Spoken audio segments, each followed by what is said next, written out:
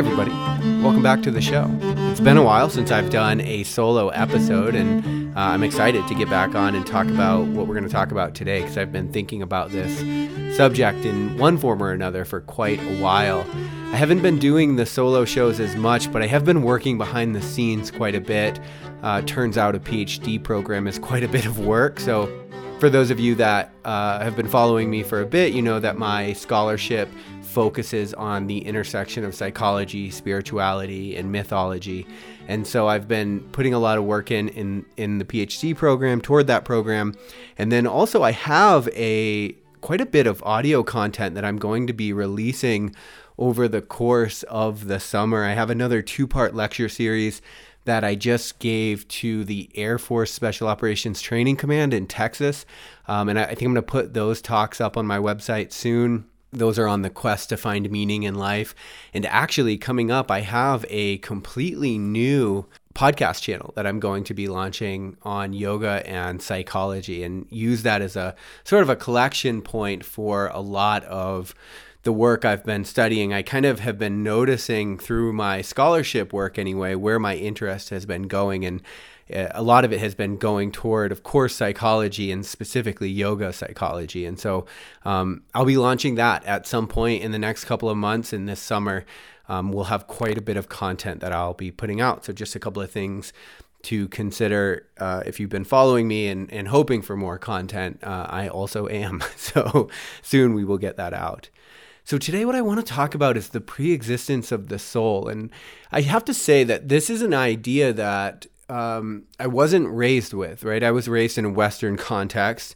Western mythologies don't make a lot of room for the pre-existence of the soul or have any kind of idea about it. I'll talk about that in a little bit. Of course, it's more common in the East to talk about ideas like reincarnation and things along those lines. And so I thought I would put an episode out just exploring some of the mythologies that have to do with the pre-existence of the soul. Because when I started to, I guess, contemplate this idea that there was more to me than just kind of what showed up in this life, it really opened up a lot of ideas, and it was really kind of a freeing subject. And so I'm really excited to talk about that and to open this idea up. And I should probably say before I get in too, we have some mythologies and belief systems, as I said, make room for this idea and some do not. And I'm going to talk about why I think some do not and some do, and maybe some used to and now they don't, this idea of the pre-existence of a soul. But a lot of people today might vehemently reject the idea of it because it feels so foreign to them. And that, that's difficult in some sense because, of course, I'm a pretty psychologically open person, so I tend to value other perspectives, whether I hold them or not. But part of that is because Jung makes this comment in his Kundalini lectures when he's studying the psychology of Kundalini yoga. He makes this comment that, you can only really understand anything about your own system of belief once you stand outside of it and look at it. Because when you're within it, you don't have enough objectivity to really understand exactly what's going on. So that's just something to consider, because that's what I find, as I explore different mythologies and psychologies and ways of thinking, spirituality systems, belief systems, what have you, that what is actually happening is it in some sense, I find things that kind of take me in, that resonate with me and that I agree with. And it also fortifies some of my own thoughts and helps me understand why I think the way that I think. So as always, I just caution or like to say, if you approach this idea with a bit of openness, even though you may or may not have any kind of understanding or idea about it, it can be helpful. And that's independent of whether you quote unquote believe in it or not. And, I talk a lot about the dangers of belief culture, because in some sense, I don't think that what we believe is all that important. As far as it's a story that we tell ourselves, I think the way that we act and the way that we carry ourselves in reality is much more of a litmus test of what we believe and what's important to us. So all of that to say, let's start with Christianity, right? As I said, Christianity is what I was raised in. And I would say more of a fundamentalist, sort of literalist type of Christianity. And I would say mainstream Christianity in general, tends to disavow the idea of the pre-existence of the soul. Now, we probably have to look at the Bible and then the world that gave birth to it as separate from the way that the religion is carried out today. Because if we say something like, what is Christianity? What is Hinduism? That's even a more complicated question. What is Buddhism? Well, it kind of depends on what you're talking about and the context that you're talking about and the time frame that you're talking about, because Christianity has looked much differently throughout the years than it does right now. And so our answers and the way that we understand dogmas or scripture, or the way we interpret scripture, so to speak, is always in some sense culturally conditioned, because it's very hard to understand what opinions are yours and are also separate from the conditioning and culture that you find yourself having been born in and formed by.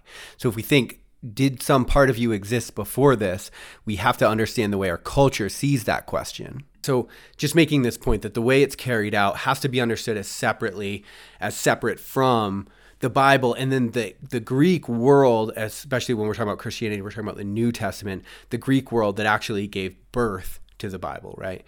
So there is some talk about this idea of reincarnation having been removed from the Bible in different councils, because what happened is, as what was formerly called the Way, these first followers of this Jesus figure, as Christ becomes the deity of the Roman Empire, you start to see changes, right? You start to see what happens when a religious system gets combined with a hierarchical system of power, right? Like a governmental, bureaucratic type system. So from that point on, when Constantine makes Christ the deity of the Roman Empire, you start to see a lot of changes, and those changes are representative of what happens when a spiritual system is combined with a system of power, right? A system of government or something along those lines. And I think a lot of people's critiques on mainstream religion today tend to have to do with not the elements of the spirituality system, but the elements that have to do with, a sort of dominant point of view. Like in Christianity, there's a very masculine point of view. And so the feminine tends to be repressed or tends to be disavowed or denied, and then that gets played out in culture because we say things like mind over matter, and we tend to value statements like that, right? So it's like the intellect, the masculine intellect, is somehow more important than the body, which is feminine in the sense of its underlying energetic profile, right? So when we think of masculine energy, we think of up and out, the intellect. When we think of feminine, we think of down and in, the feeling function in the body, right? What Jung would call the unholy trinity, which is like the darkness, the body, the feminine. And so what's really interesting, though, is you see that those things are deprioritized in favor of a masculine God. Now, that's just part of the system of belief, but that gets sort of rigidified and hardened once that spiritual system gets combined with a system or an institution of power, right? So there is some talk, all of that to say, there is some talk that reincarnation was actually a really big part of it, but was taken out. And that is, in some sense, usually attributed to the desire for control, or the desire, because, there's this feeling that, like, the church, especially when you get around original sin, there's this feeling that the church kind of convinces you of your problem, you're broken, and then happens to be the one that has the solution, the fix, right? And you can see how that could rub people the wrong way, because it's like, well, not only do you tell me I'm broken, but that I have to come to you for the answer. So in some sense, you maintain your sense of control. Now, I don't think it's all about a power grab, but I think that the way it's been carried out, again, in conjunction with institutions of power, does look like that. And that's, especially true when you get around the medieval Catholic Church and something like the indulgences, right? The indulgences were the idea that, like, if you had relatives or whoever who were in purgatory or were stuck in purgatory, that you could essentially you would actually pay money for a slip that the Pope would then essentially help pray them out and get them out of purgatory earlier. So it's like, now notice that none of this is in reality. This is all a story external to reality that has been fabricated in order to make millions off of people who have no choice but to follow the guidance that they're given. And so they're told a story that has nothing to do with reality, and then that story is monetized. And you can see that there is a sense in which the church keeps all of the power. And I think that people have a right to feel some type of way about that. And so then when we get into the idea of the pre-existence of the soul and this idea of reincarnation, that like, what if you're constantly coming back to life, manifesting yourself in form so that you can learn more and work through the parts of you that do feel broken and the parts of you that don't understand life. So you can see that there is something kind of freeing about it. To me, it feels like a little too convenient that it fits the narrative that like it was removed just for power. But I do get the idea of why people would think that way, because as I said, just even contemplating the idea of the preexistence of the soul, that there's something so far beyond this life and has always been and always will be, I'll say more about that later, that is kind of freeing, and it can be kind of liberating to approach your life in that sense. And so, there is a sense in which you could see that as something the church would want to get rid of. And so, do what you want with that. But as I said, I am sort of agnostic about it. Now, another place that is really interesting is to start interpreting some Bible verses with that as the background, because the Greek culture did have a belief in the pre-existence of the soul. And as I said, the Greek culture is where the New Testament came out of. There's some verses that allude to John the Baptist having previously been Elijah. And, there's another point where there's another verse in John 9 where, the disciples ask Jesus, "Rabbi, who sinned, this man or his parents, that he was born blind?"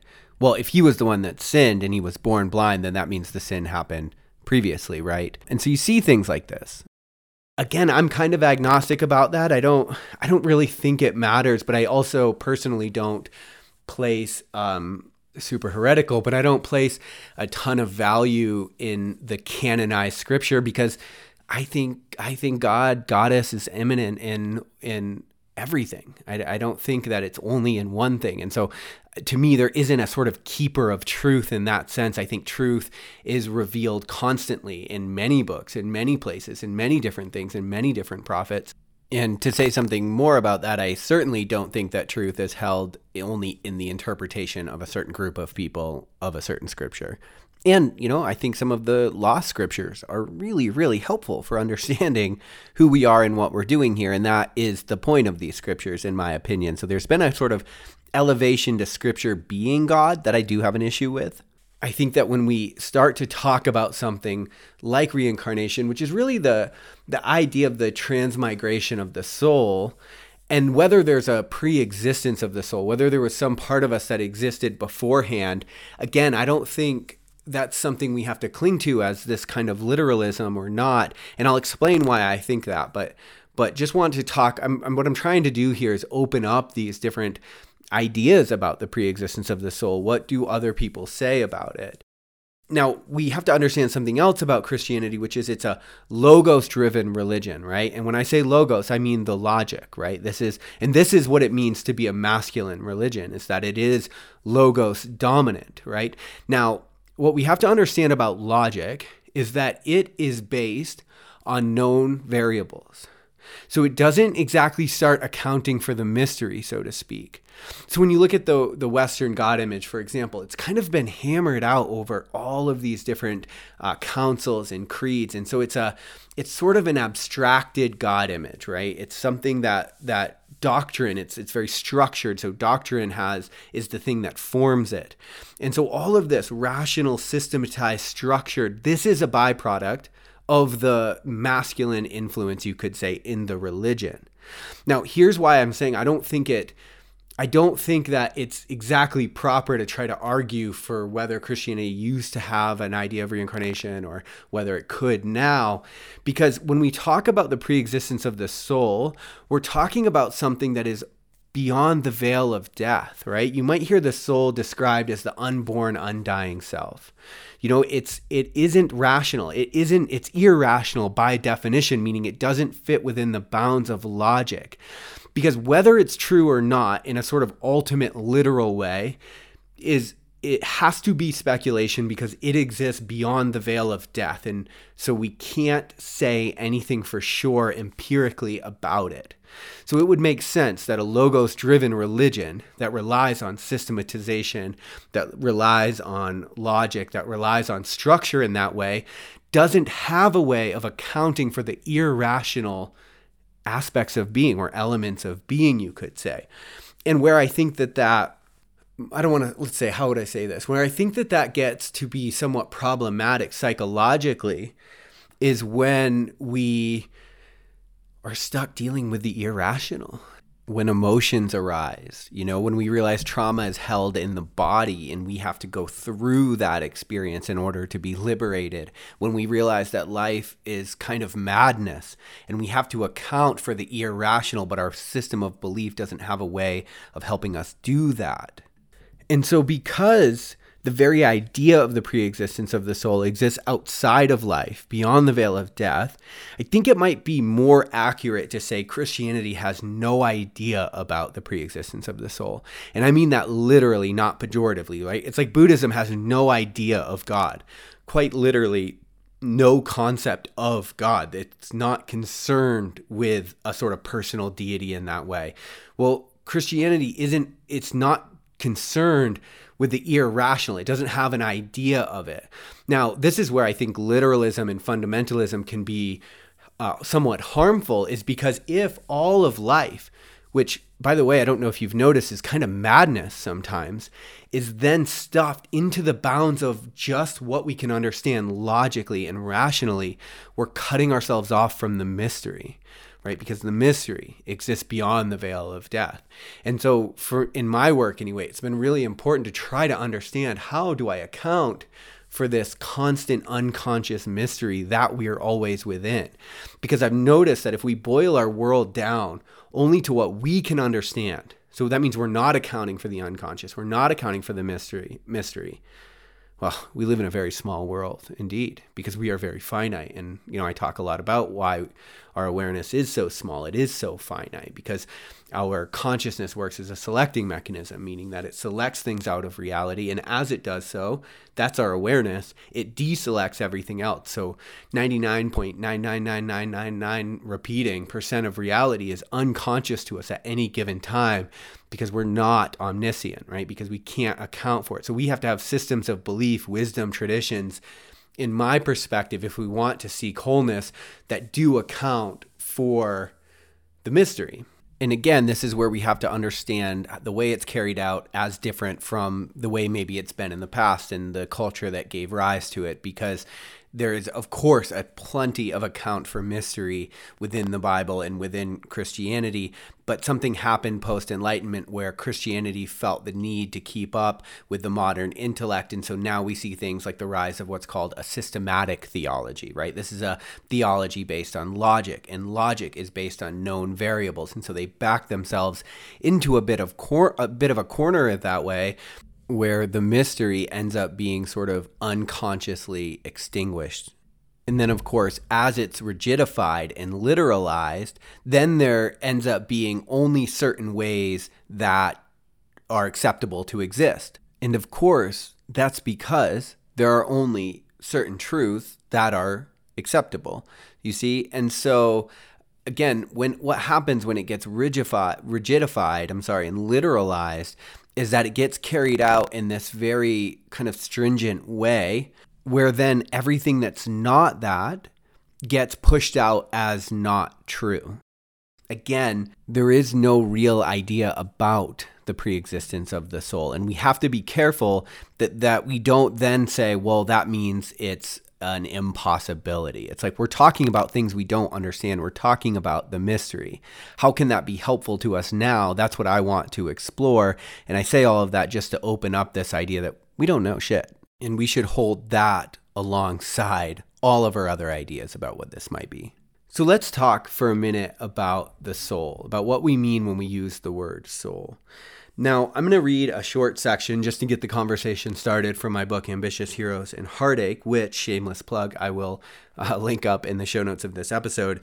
But really what I'm doing here is I'm just starting to I'm starting to grope at the idea of what I think we might mean when we use words like soul.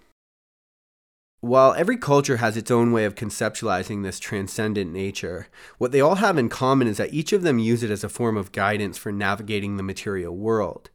Typically, this guidance comes as a result of an inner knowing one must learn to discern and follow. In Gnostic and Western mystic practices, this is known as the divine spark. Eastern mysticism refers to it as the Atman, or Hinduism you could say, or Jivatman might be another way of saying it. According to the Bhagavad Gita, the Atman is the spirit existing in our hearts. We are primarily spiritual travelers, consciously manifesting in form.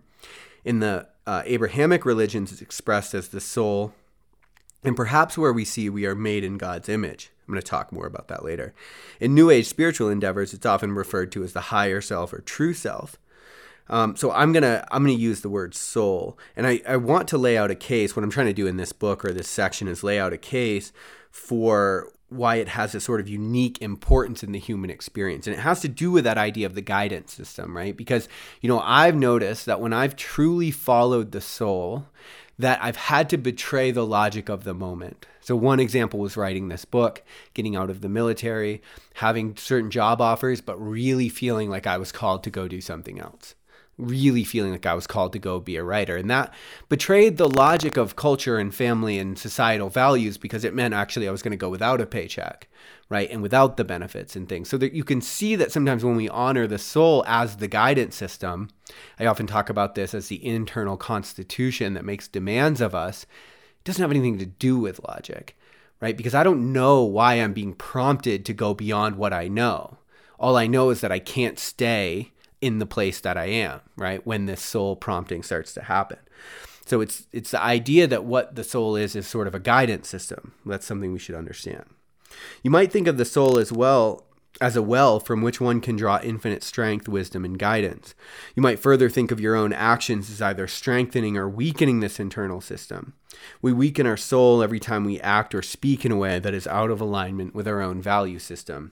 And if I could add one thing about that, I would say I don't actually think we weaken the soul. I think we weaken our connection to it and our ability to hear it and our ability to be in touch with it. And that feels a lot like suffering when we're in this life disconnected from that. By the very nature of our being, some part of who we are has always been and always will be.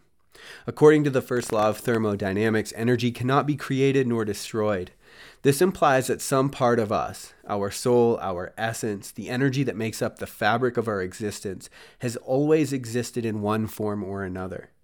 What that means for you and me is that we've literally waited billions of years to be in this very moment. My hope is that we start acting like it.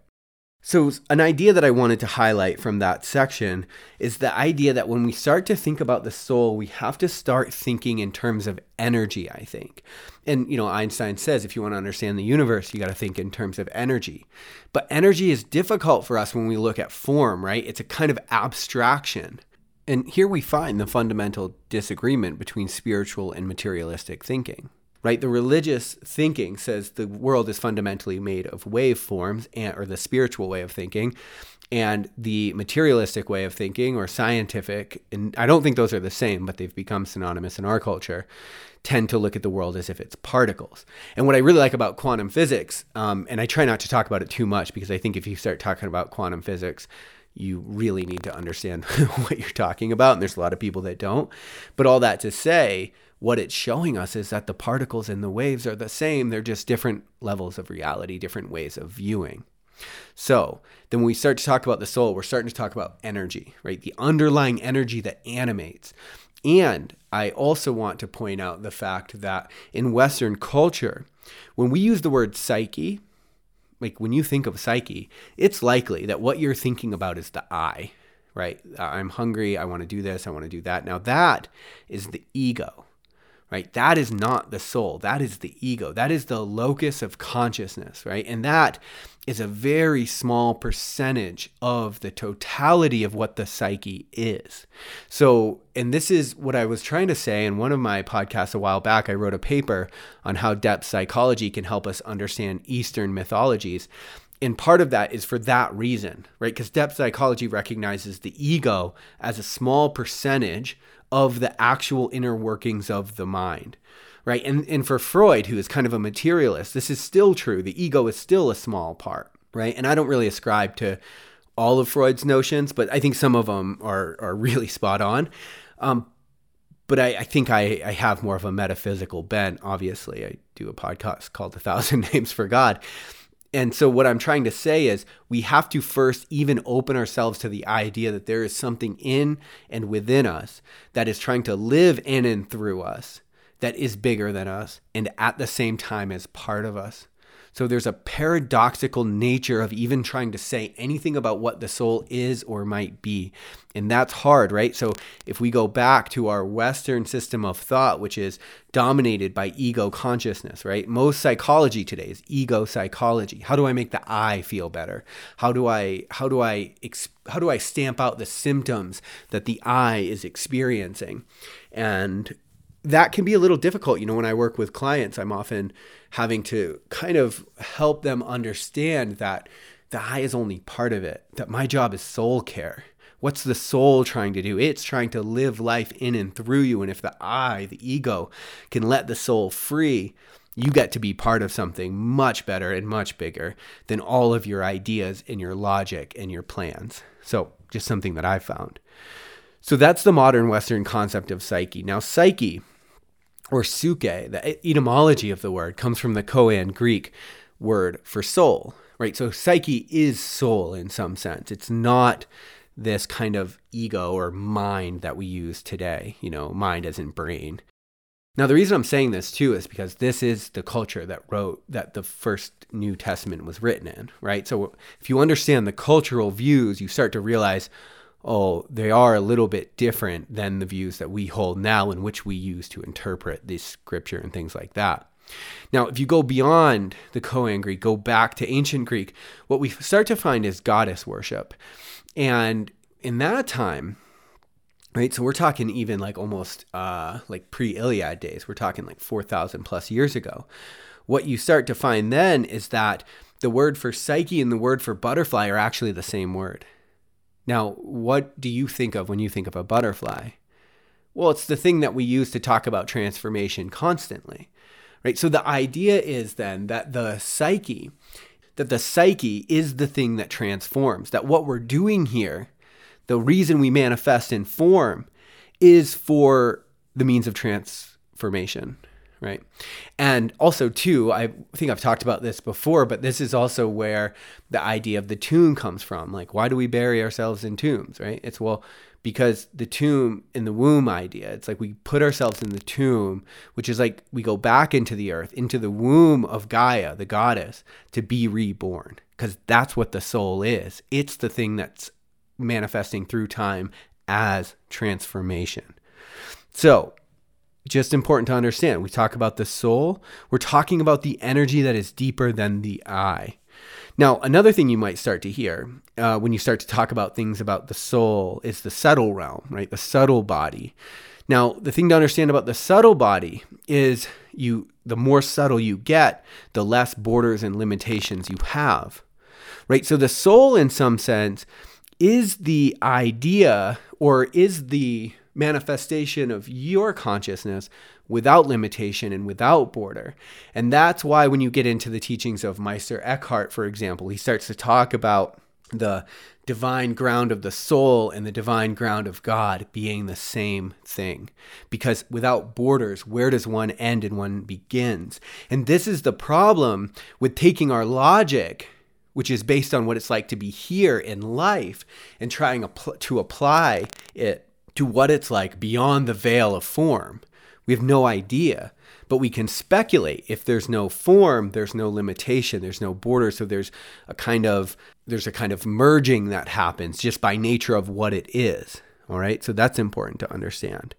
Now, what we're seeing in this idea is we're recreating our creation mythologies, right? When we talk about our creation mythologies, like I'm going to talk about a couple, for example, but whether we're talking about the Hebrew, what we see in the Bible in Genesis, or we're talking about the Big Bang mythology, the modern scientific mythology, right? What we see is that which was whole or singular becomes many by entering the manifest world. So here's what I mean. you look at the creation mythology in Genesis, what's happening? How's God creating the world? Well, he's dividing, he's creating borders, limits, category. He divides the firmament from above from the firmament below, the lesser light from, the moon from the sun. And so there's a division that happens, and that's the beginning of the world. That is what was undifferentiated oneness or chaos. When chaos is met with the proper limitations and the proper borders, then it becomes something, right? Because chaos has the potential to be everything, but is in reality nothing at all. And a lot of us recreate this in our lives because in our minds is chaos. And when we don't commit to any kind of finite border, grounding, limitation, system of thought, and this is why dogma can actually be helpful in some cases, right? Because it creates enough border to take the undifferentiated chaos and make it into something. You see, this is like the idea that we are the microcosm of the macrocosm. This is why universal principles and laws also apply to us. It's like that's why you can look up at the stars, say something about the order of the world, and also be saying something about the order of your life, because they're not separate. They're all part of the same mystery. So in the Hebrew mythologies, as I said, what we see is undifferentiated chaos meeting borders, limit, and category. And then if you see what happens with man, is God is basically like, hey, label everything, name these things, categorize these things, right? And that is the job of man in some sense, is to care for the creation of potential out of chaos. Now, Big Bang mythology, what's the Big Bang? Well, it's the point of undifferentiated oneness becoming everything, right? Exploding into the universe and becoming the many.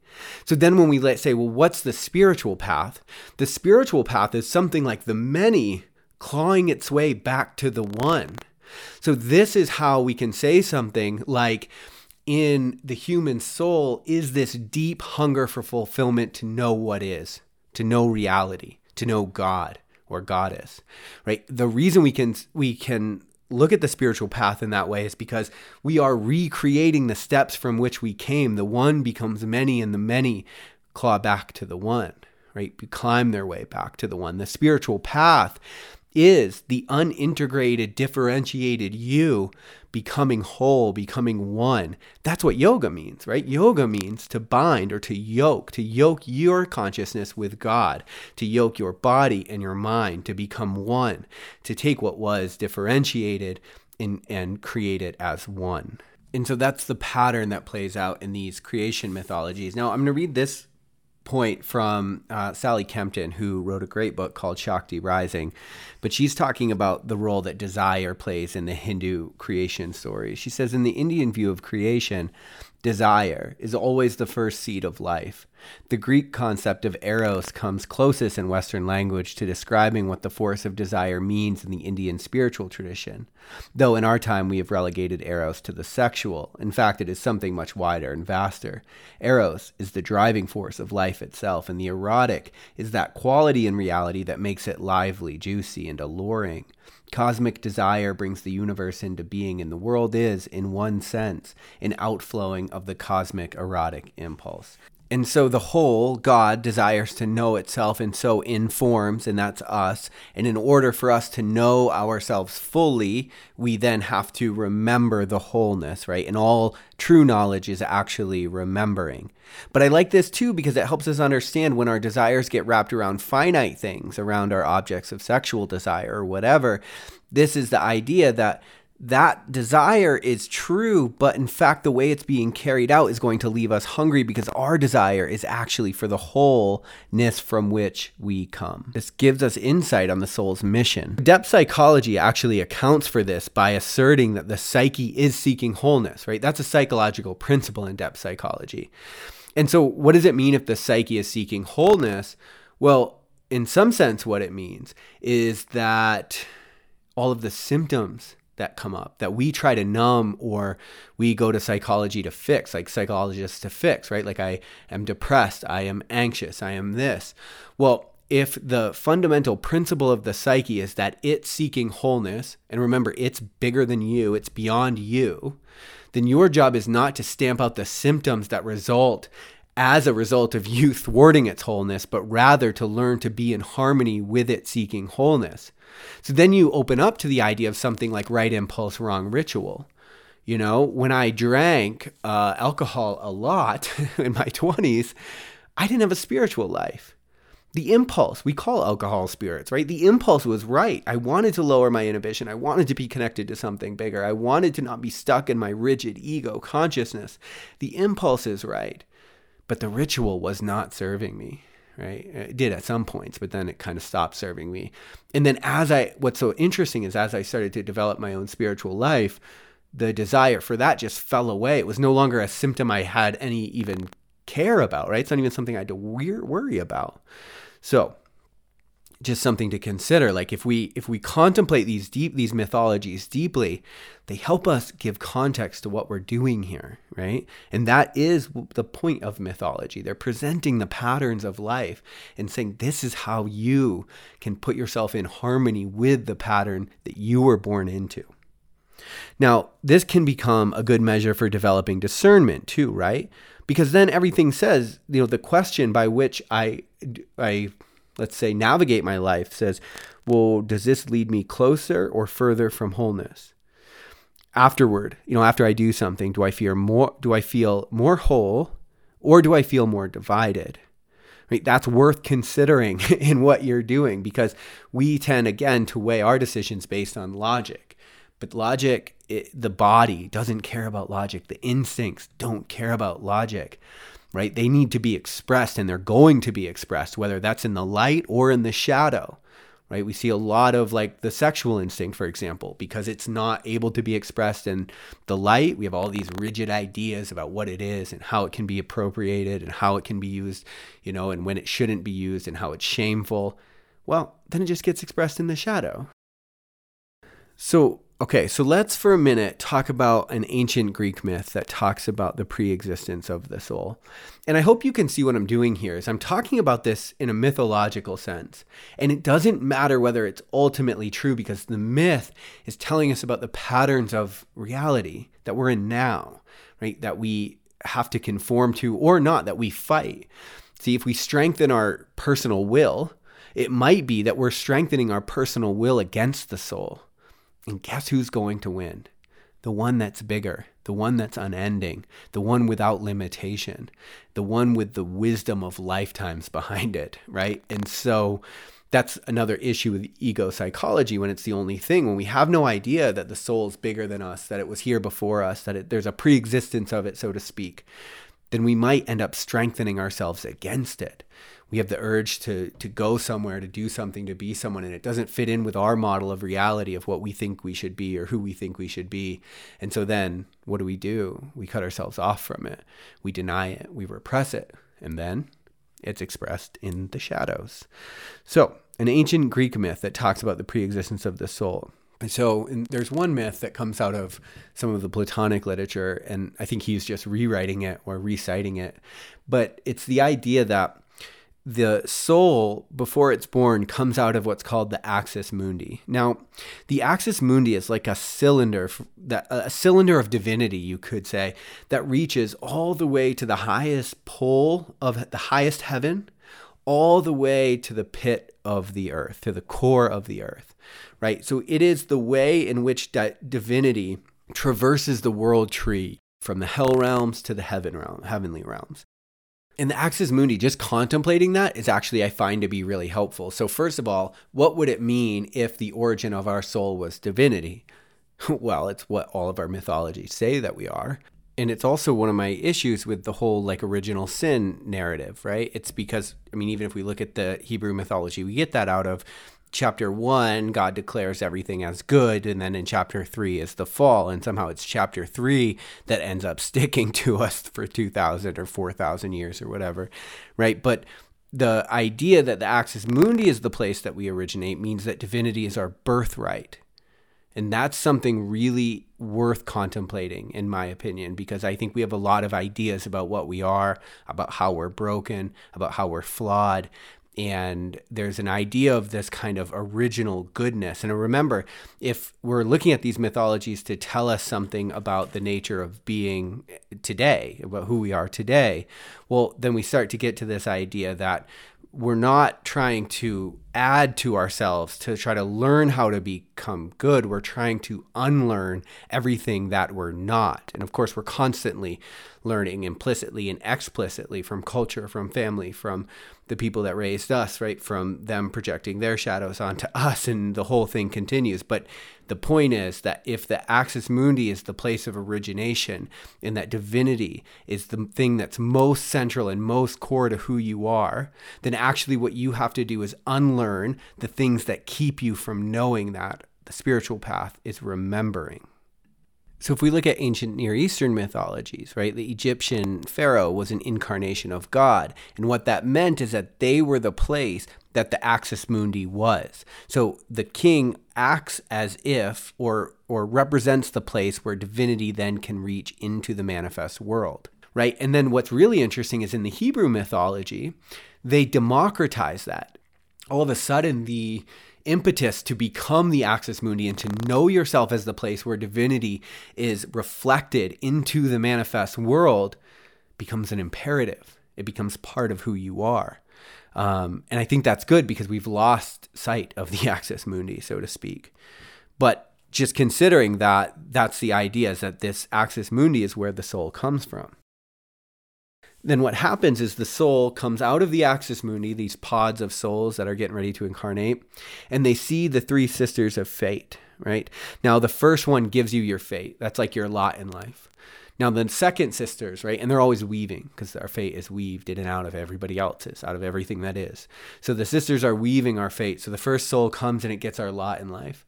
Then the second sister gives us a twist of fate. It's like a twist of the wheel. We don't know what's going to happen when you get up there, kind of thing, right? Like, and that's, I mean, you know, we've experienced some twists of fate in our time.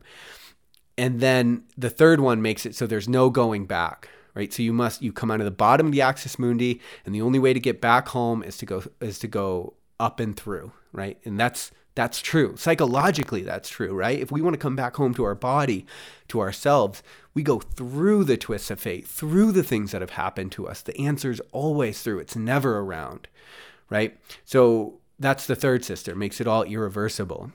Now, it's probably worth mentioning that that's essentially what karma is, right? Karma is the law that binds you to this reality, right? And so the idea would be that your karmic situation is manifest in your life at all times. And every time you make a new decision, right, your lot, you have free will within the decisions you make. And then your lot just presents a new set of karmic entanglements and situations of which to present yourself with. And I like that because then our relationships become a karmic agreement. You know, it's like me and my fiance have an agreement that we're going to help each other get free. That's what we're doing here. We're serving the soul of each other.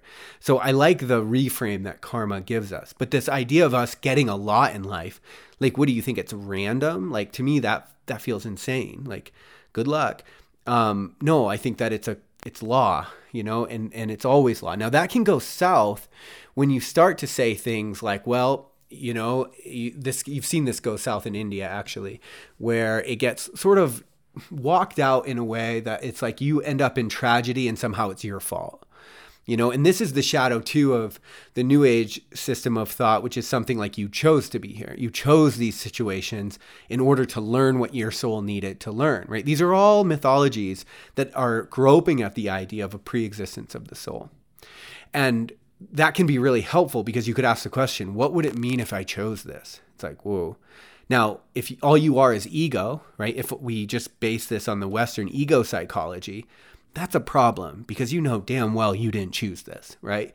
So, but what would it mean if something in you deeper than you did choose this so that you could get free?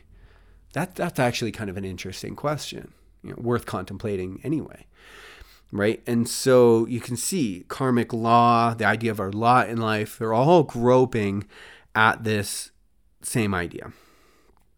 So then what happens is the soul gets the third sister of fate, no going back. There's some more details in there that are important, but just not not for this podcast. And then the souls cross the river of oblivion before they incarnate. I mean, they forget it all, right? And so the idea would be something like we live a certain life and we're authoring energy into our life at all times. This is kind of a karmic idea. But the memories that we have that seem to not matter in the long run of things actually do matter because they get passed along as wisdom to the soul. I heard a really interesting quote one time that you could contemplate if you wanted to, which is something like this. The moment before you die, your entire life becomes but a fever dream. The moment after you die, you realize exactly what was true about your life and what was not. And this is interesting because you see in this idea the ego struggle to be like, does this matter? Does any of this fucking matter? This finite struggle, and I really reflect. It's interesting because I spend a lot of time reading these kind of great thinkers throughout history. And sometimes it dawns on me that they're all dead, right? That we're all going that direction, that there is no not going through that, not passing through that veil. And what's really interesting is if you dwell on that, it can start to feel like it's also inconsequential. And the idea of the pre-existence of the soul, of there being something bigger than you, more than you, is also the idea that all of this matters immensely. Even though the individual things don't have a kind of permanence to them, they're still architecting the condition of your soul, so to speak, and that's what you're taking into eternity. And now you see, that lays onto a lot of mythologies, right? About heaven and hell and all that stuff. It's like, well, you're creating it all the time, and then you're taking it with you. So again, just something to consider. But also, too, I think that should be balanced with the idea that your life is always, this is the karmic idea, showing you where you're not free. It's always showing you where you could do work, right? So again, how can all of this be helpful other than the reasons that I've said so far? Because I think that, one, we don't have to take this literally, right? It doesn't have to be taken as a sort of doctrine or a dogma. It's not like that, right? This is a psychological tool in the way that I am presenting the idea. And that's mythology. That's the beauty of it. It has nothing to do with a literal history of reality or anything along those lines, right? So there's a Zen teaching on reincarnation, for example, that doesn't take it literally at all. They just say, look, if you think you're the person that started listening to this podcast 45 minutes ago, you're mistaken. You have been mistaken. And it's the belief that you're who you were that keeps you trapped because you are conditioned by the past and you're stuck in it. You're not really, but the belief that you are makes you stuck, you see? And so this actually gets deep into some Buddhist psychology that I don't want to talk about right now because I don't have any notes on it in front of me. But just the idea that it doesn't have to be literal, right?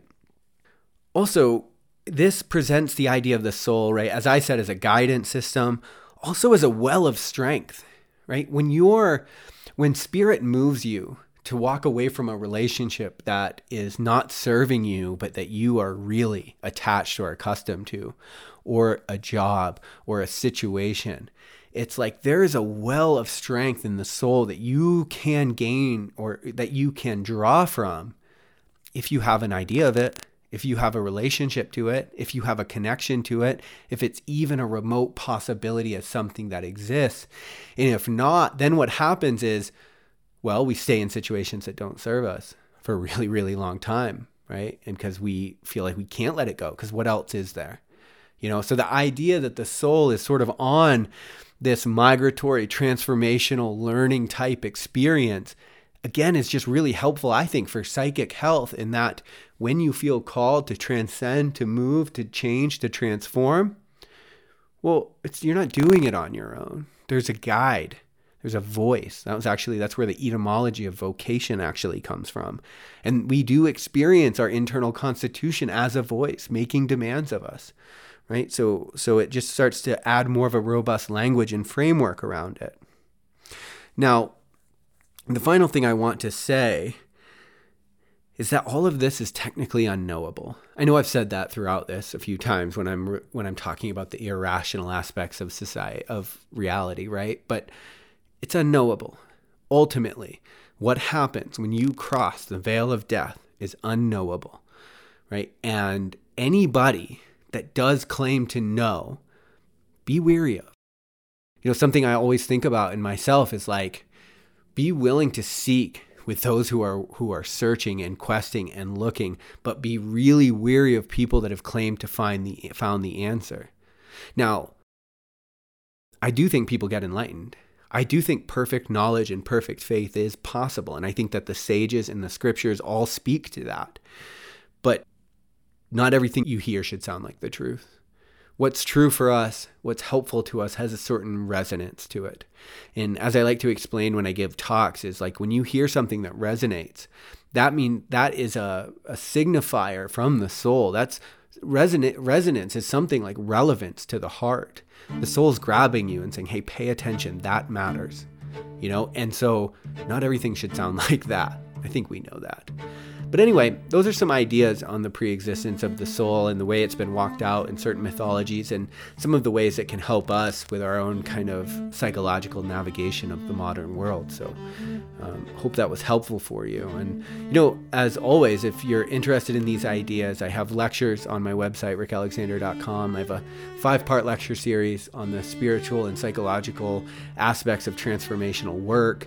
And then I'm going to put this next lecture up, The Quest to Find Meaning in Life. And I do personal coaching and things like that. So if you're interested in these ideas and want to work with them deeper, please reach out to me, rick@rickalexander.com, or just go to rickalexander.com and you can figure out an avenue that might work for you. All right. Thank you.